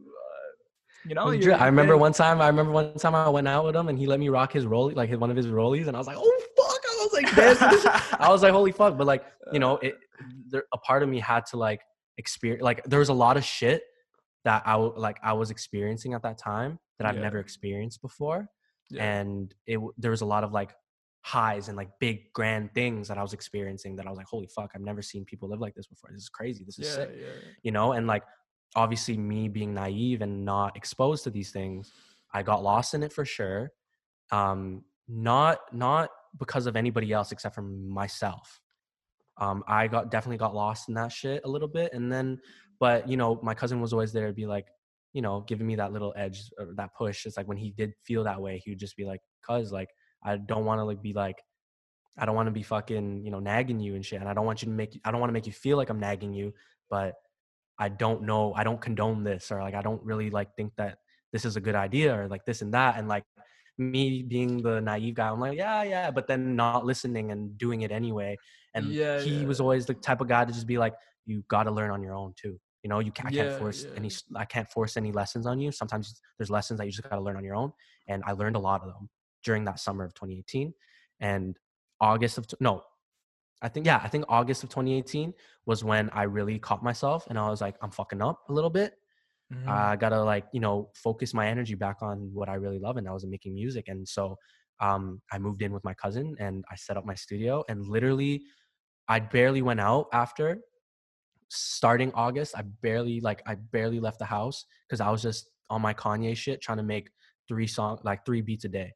Literally. Just trapped yourself in the basement. Exactly. So from like August to like the back end of 2018, so like September on, I was literally like in my creative element and working on music, making beats every single day, working with everyone I met and like doing this and doing that and like, you know, trying to build that like community, you know, and yeah, it was really beneficial for me because he gave me that space, and he also didn't pressure me or force me to do anything else and just let me be me. And he supported me not just on that aspect, but like he let me live at his place for free. And he let me like, he just like you know, if you would go out to dinner, he'd be like, "Cuz, you want to come to dinner? Cuz, you want to do this?" Cuz like he would always just ask me if I wanted to roll and like just do things with them. And like that was really cool. And like that was like a lot of the fuel of the music I was making at that time. And 2018 was like just that place where you could go to be accepted for exactly. Just straight up accepted, so you could just. You felt free to do what you wanted to do, to be who you were. So, and it definitely helped develop the person I wanted to show people I was. You know? I 100% I feel that, because it's like when there's a place where you can go, where you have that community of people, where you know you're being yourself, right? Yeah. It gives you that core foundation of confidence that's just unshakable. Exactly, bro. Exactly. And I really needed that shit. I really needed to fall like that, because like I wouldn't be where I am today for sure. Because it was hard, yo. It was definitely like these were definitely the hardest years of my life. Obviously, of like being like, being a young adult, being a young teen in the world, and being exposed to the real world. It's like, holy fuck, like there's a lot that hits all of us. You know what I mean? So it's like, I think that the most important thing is to never like judge yourself, or never have the perception that all the things that you went through and all the things that you've done are you. You know what I mean? Like, I feel like it was me at the You were time. deeper than the course of the thoughts going through your Exactly. head in any one point in time. You're deeper than the course Exactly. of actions that you've taken in the past, than the story Exactly. that you're telling yourself. Like, you were A beyond hundred that. percent. You can recreate that story. A You hundred can percent, you yo. can shape your reality. Exactly. 100%. And that was the time for me, and then that same time, it was like the like kind of like the cog started turning in there, and I was like, okay, I'm gonna start dropping music every single month, or at least once a month. So I put the timelines on me. I'm like, I have to drop something. And so that was like where the structure came in, and I started dropping a lot in like 2019, beginning of. And then I started doing the like performances, and like started like, trying to do as much as I could as an independent artist with like absolutely no team. Um, and so before 2019 hit, because I was also not working and not making any money, I started chopping a bit, and that was kind of like also a place, a time where I had to really figure myself out, because then I started like So feeling this like is like somebody I January wasn't. 2018, 2019. This is like September Going, 28 September 2018 to going to like January 2019. yeah, yeah. So I was just like trying to like, make money as much as I could.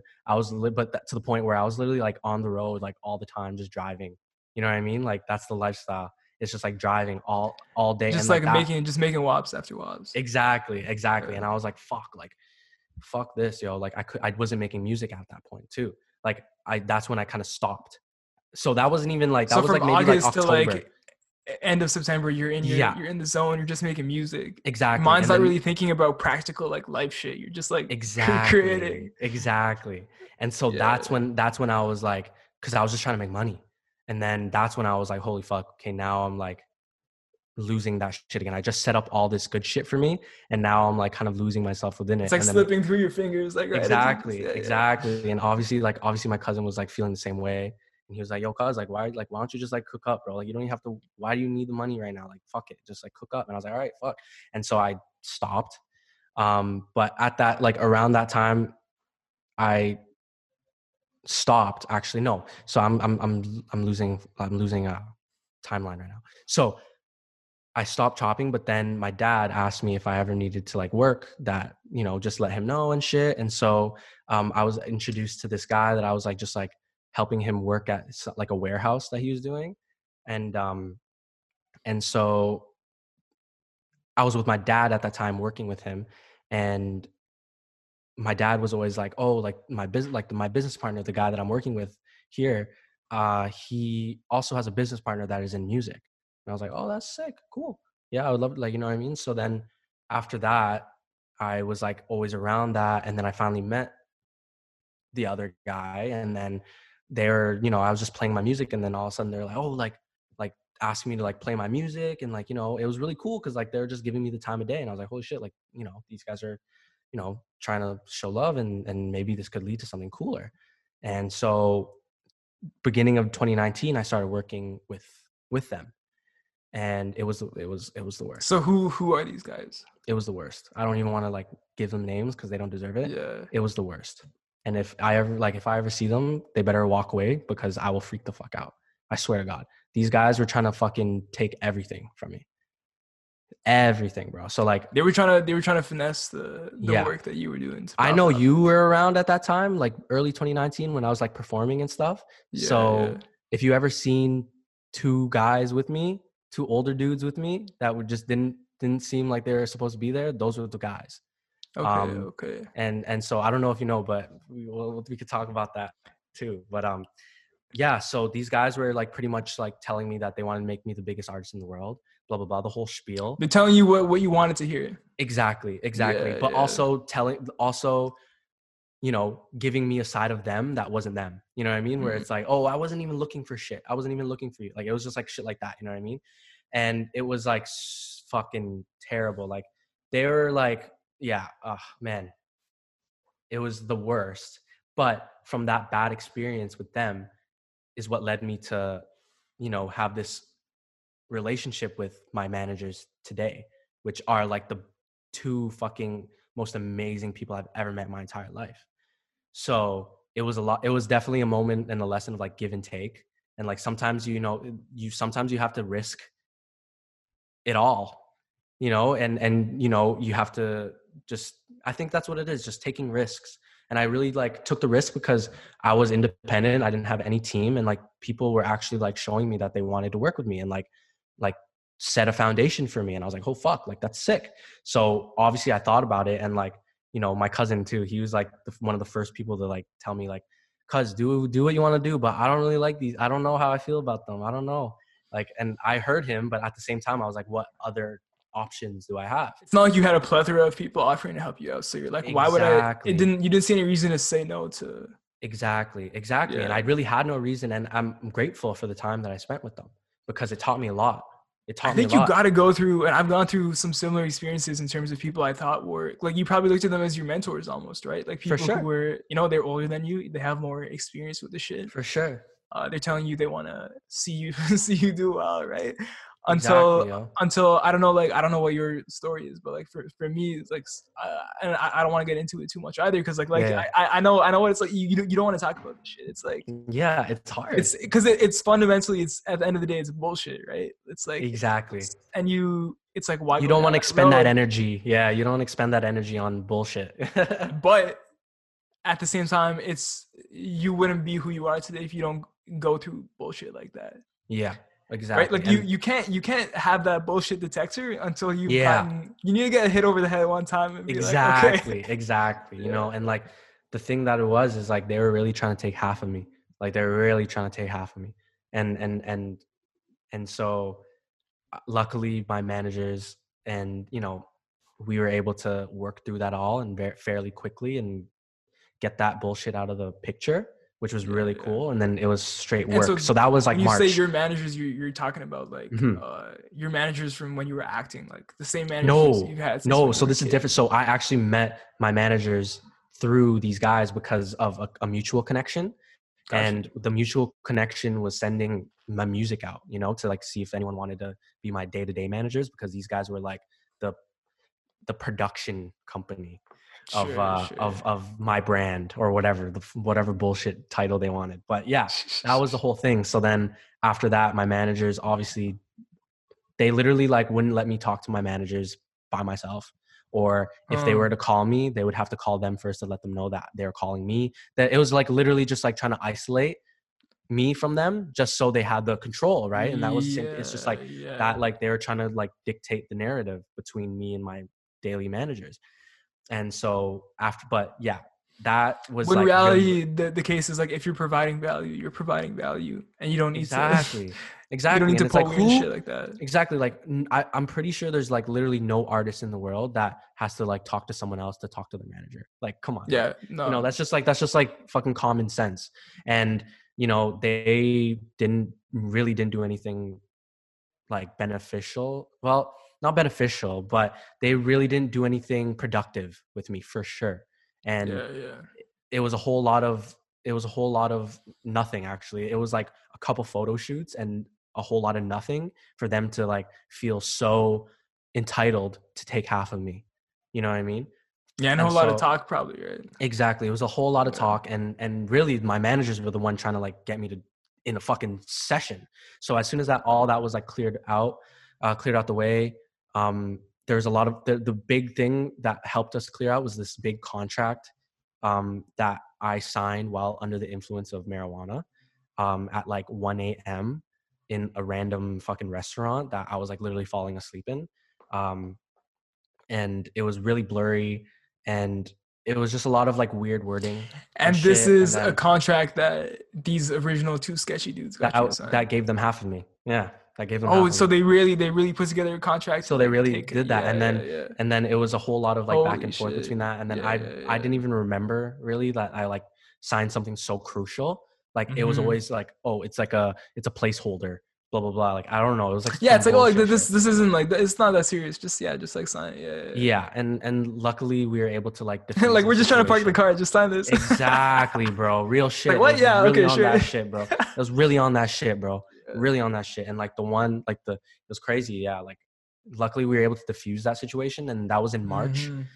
Hmm. And yeah, that's when I really started working, and I started trying to find my sound. And I was making a lot of like poppier, like R&B shit. And then August of 2019 hits, and I meet Colin Monroe for the first time. First time coming into the room with him, and he was like, "Why don't you try rapping?" And I was like, "What? What are you talking about? Fuck!" Like I always like pretend like I could like So try this is something. like what, Oh like yeah, fuck. May, June, Exact. This was like July.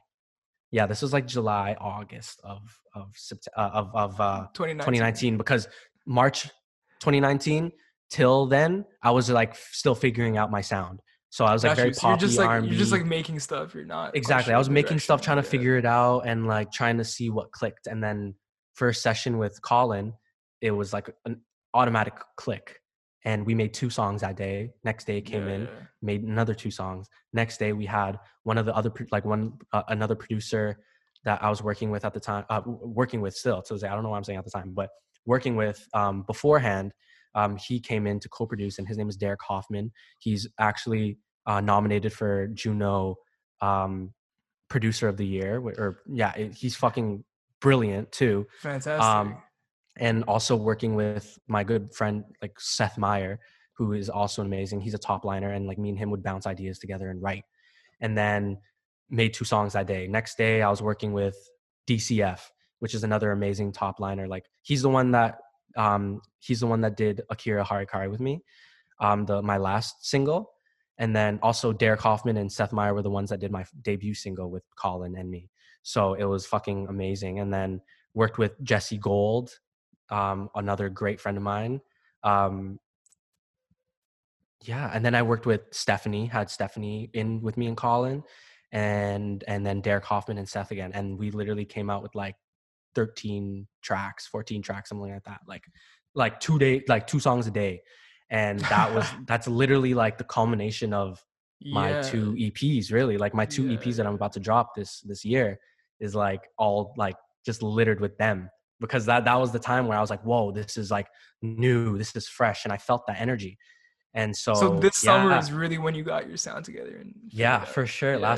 Yeah. Last summer was when I really like figured shit out. And like 2019 was a huge year for me, because I was like just like fully just trying to work my own shit out. And then, 2019 leading into this year, 2020, it was like I just feel so much clearer, and you know, I'm way more aware of who I am. I thought I was aware of who I am, but like now I'm like, whoa, there's so many new aspects to my life and to me that I didn't tap into, or like that I didn't know, and now that I'm like, now 2019 was definitely a year of me getting to know me. You know what I mean?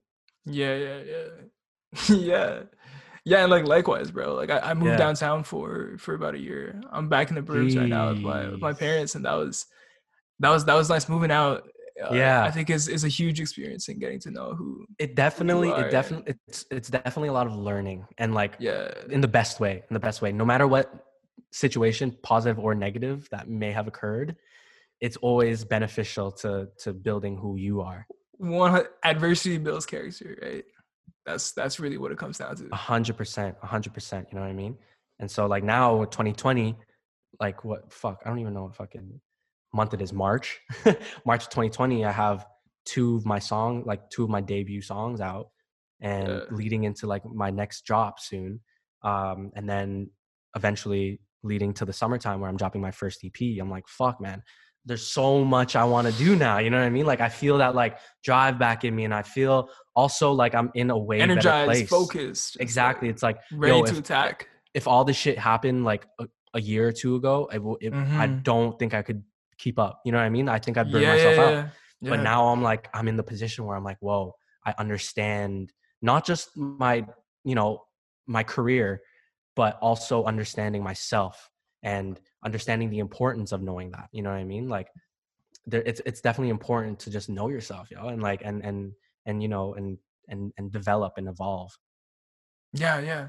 You can't expect like as the artist who's expressing like your internal state. That's really what you're doing, Yeah, right? It's like a exactly. mood that because like I can't I don't know how many times I've brought this quote up now, but it's just like it just hit home so hard for me. It's like Pharrell talking about chords are coordinates, like emotional Yes, coordinates, the Rick right? Rubin interview, The Rick Rubin, fucking you know exactly what I'm gold, talking about. fucking gold, brother.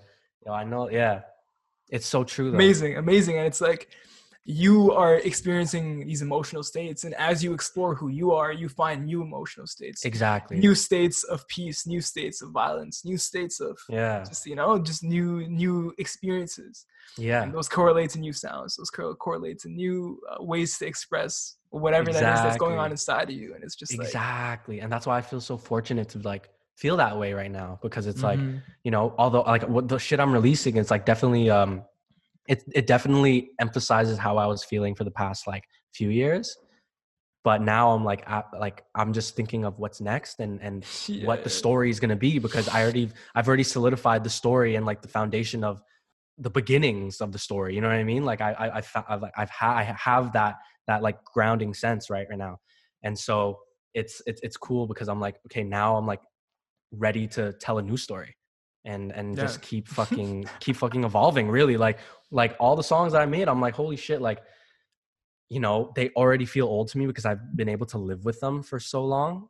You know, it's been Yeah, like, that's how it is. Like by the time you're putting something out, even for me as a filmmaker, by the time yeah, I'm hitting post on something, I'm yeah. over it. Like it's like, all right, what's because you've No, seen for it so many sure. times. Like you're like, yeah, it's good. Exactly. It's like let's move on to the next Exactly, thing. bro. Exactly. And it's like, but it's cool because it's like it's still Hmm. relevant in terms of Yeah, like yeah. the world hasn't heard it. I've lived with it. My friends have lived with it. My family has lived with it. But like, Which is nice. Which is nice in a way. I feel like because that giddiness and excitement has turned into something a little bit more objective. I feel. exactly. But yeah, yo, it's like I'm a firm believer that the chords are definitely coordinates, you know what I mean? And like, and just from a musical standpoint, and like not even like in any other way, like that is a shit that drives the energy and the vibe of the whole song, you know what I mean? In my opinion, you know what I mean? Like that Yeah, it shit, like starts with how you feel when you. It starts with just how you feel. Period. I was gonna say when you wake up in the morning, exactly, but it's like it starts with how your state of being as a human, right? Like that's what essentially what you're exactly. translating. And you can't really translate great music if you're not cultivating a great state of being. Yeah, exactly, exactly. So, you know, and it's cool because like this time now where we're stuck in a home and like quarantined up, like that's definitely what I've been doing, and just like, you know, hearing, gaining more wisdom and knowledge from, you know, the greats, whether it be like watching interviews like that or like watching documentaries on, you know, I just watched the fucking Whitney Houston documentary, and that shit fucking hurts, bro. But there's so much shit that you could take out from it and like learn from, because it was really, it's, I suggest, like, if you haven't watched Whitney on Netflix, definitely watch that, and watch The Two Killings of Sam Cooke, I'll because check it. I'll check it. these are two people. Like Sam Cooke, like he was a pop artist back in oh, fuck, like the, I want to say the 50s 60s. I don't want to fuck that up, that Is this timeline. like Yeah, pre Andy Warhol or is this like same? this was like pre Martin Luther King movement, like right Oh before, shit! So right this be- is like right got you. right before like the march, and like every, like he was like one of the like kind of first black artists to really, you know, speak the narrative of what was really going on, and fight for equality, and he was very much so an activist. Like take in him, Muhammad Ali, he was Cassius Clay at that time, um, and Malcolm X were homies, like big, like fucking Damn. like best friends, like to the point where like when Cassius Clay won the champ, like when the heavyweight, like the title, for the first time, he called up Sam Cooke on the stage and he or on the ring, and he was like, "This is Sam Cooke. He's the greatest entertainer of all time, greatest R&B singer of all time." And so Sam Cooke is like, I don't want Holy to say shit. pop. I don't want to Yeah, say yeah, pop yeah. because he Is this wasn't from really like pop. He was what soul. documentary is this from? The Two Killings of Sam Cooke. Two Killings of Sam Cooke. Okay, Yeah, gotcha. it's fucking amazing. And he was like, he was all about, equality, and he really fought for a lot of things. And unfortunately, he was like murdered. And there's a lot of speculation as to like why and who and how, and well, they know who, but why and how, and like there's obviously more to Questions about the like how actual he was affecting the story. culture and how people didn't Exactly. perhaps didn't want him to He was affect the definitely culture. And exactly. And it was like yeah, that was that's always the thing where it's like when you're proving to be a bigger threat than you are, to yeah, not yeah. just, to definitely to like the government or whoever it may be, like you're definitely targeted. And there's a lot of speculation that he was killed by the mob because the mob had a lot of ties within music at that time, and he was trying to start his own record label and distribution and stuff, so, or publishing, I can't remember, but yeah, it was like he was like trying to start his own shit up and focus on artist first business. And he was also very, very, very involved in the Black Power movement.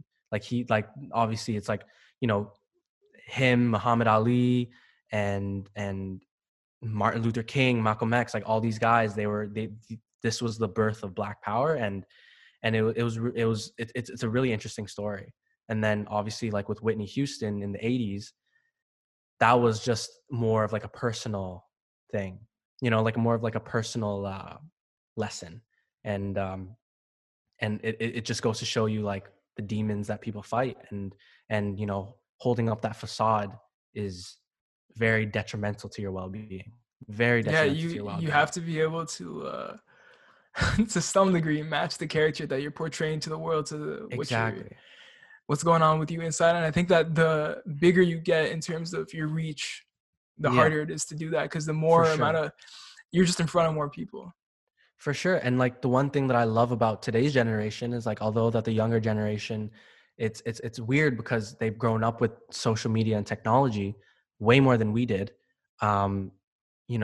Obviously there's a lot of detrimental aspects of social media in terms of well-being and mental Yeah, yeah. health. But kids these days are just way more empathetic than any other generation has been, really, because they're exposed to the world. And watching Whitney Houston, it was watching his Whitney Houston documentary, it was very clear that if she was exposed to the things that she was battling early on and had an awareness of it, not being exposed in a sense of doing drugs and shit like that, but like all this shit, but like she grew up in a very sheltered family, and also a family with a lot of secrets that were buried and hidden, and there was no like real communication between the family. And like, it just shows you how much that sheltered lifestyle hurt her.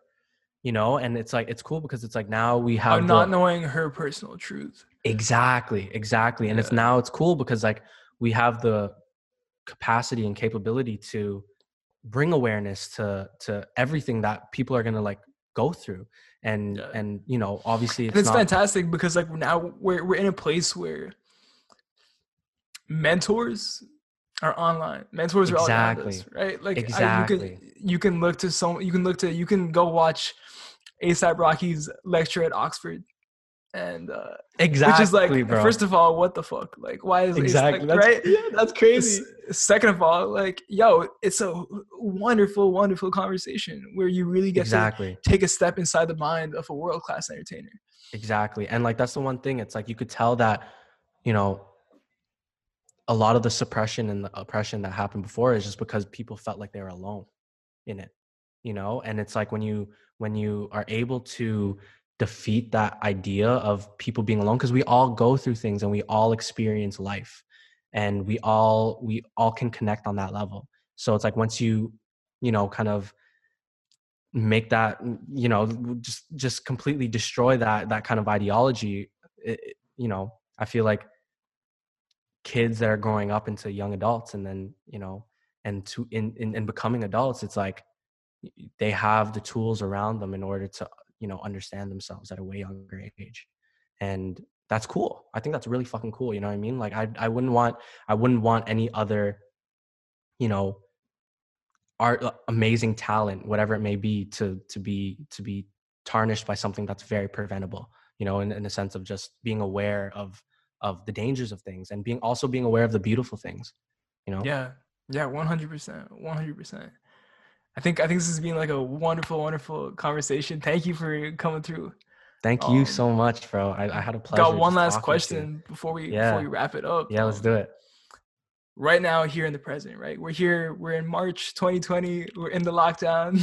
Yes, sir. Let's see how long this goes. What are you like, not just specifically in relation to the lockdown, but like, how are you now today maintaining like your creative sustainability? Like, how are you staying in the zone? I'm staying in the zone by just understanding that sometimes you can't be in that zone. Real shit.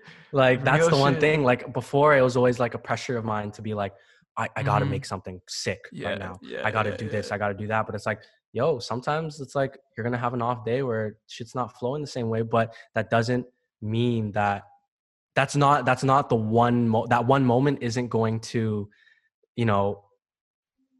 isn't gonna like reflect on your entire career. It's just a moment. You know what I mean? So it's like understanding your moments when you feel it. It's kind of like Sims. Like, I've been playing Sims recently, and the one thing that it really stuck out to me is like how mundane it all is, but at the same time, like it has such a strong correlation to us as people, where it's like, when my sim feels inspired, I'll go make him fucking play piano and practice piano or write a song. But then if he's upset, or if he has to, if he's down or whatever, like, you don't force him to do that, because it's not productive. You know what I mean? But it's ultimately doing the things that make you happy, or make the sim happy. But that obviously just like pertains to us. It's like, why would we force ourselves to do things that aren't making us happy? It's all about the balance and it's all about the balance of things. And you have to understand that, you're going to have moments where you're not feeling the hottest creatively. But when you have those moments, remember that there's still life to live. You know what I mean? Like, you could still go out and just forget about it over a cup of coffee with a buddy, or you could just like forget about it by watching a movie, and maybe that will inspire you. You know what I mean? There's so many other ways of dealing with the slump, rather than trying to force yourself out of the slump. Don't force yourself out of it, because it's a natural thing to get out of those. You always do. So, just understanding that you have the power to dictate that zone.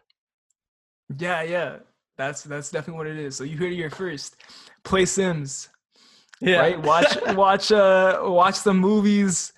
Yo, add me on Switch. Add me on Switch so we can play Animal Crossing and shit. But at the end of the day, it's like, if we're trying to cook up, though, we could cook up. You know what I mean? Like, that's all it is.